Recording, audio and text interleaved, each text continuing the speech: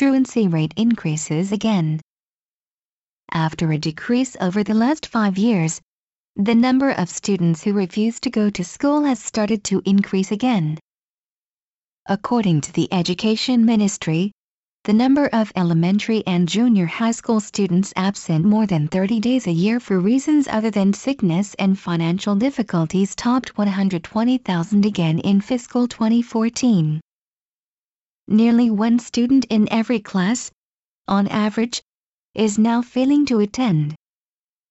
The number of students refusing to go to school hasn't dipped below 100,000 since 1997, a consistent problem that needs addressing.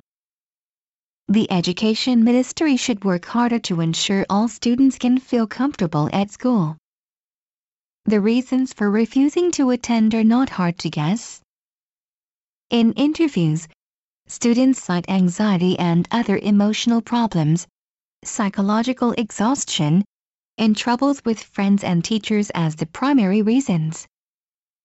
Bullying has recently been considered a distinct, though of course related, problem, in order to focus on solving that particular problem more proactively.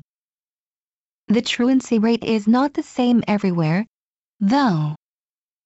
At schools with counselors the rate is much lower.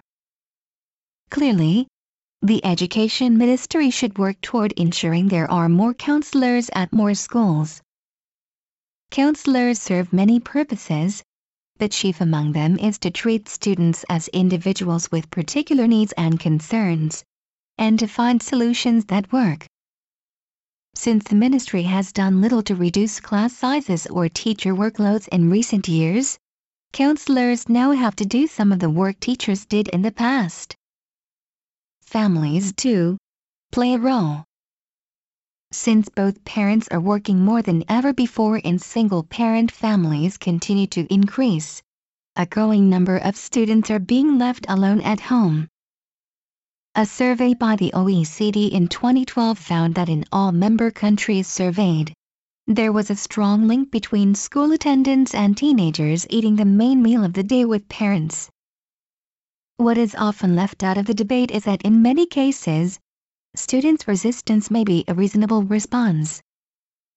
Given the inability of young people to articulate their concerns in words or other constructive ways, refusing to go to school can be understood as a protest against the educational system's continuing overemphasis on testing, teacher-centered management, rote memorization and other out-of-date practices.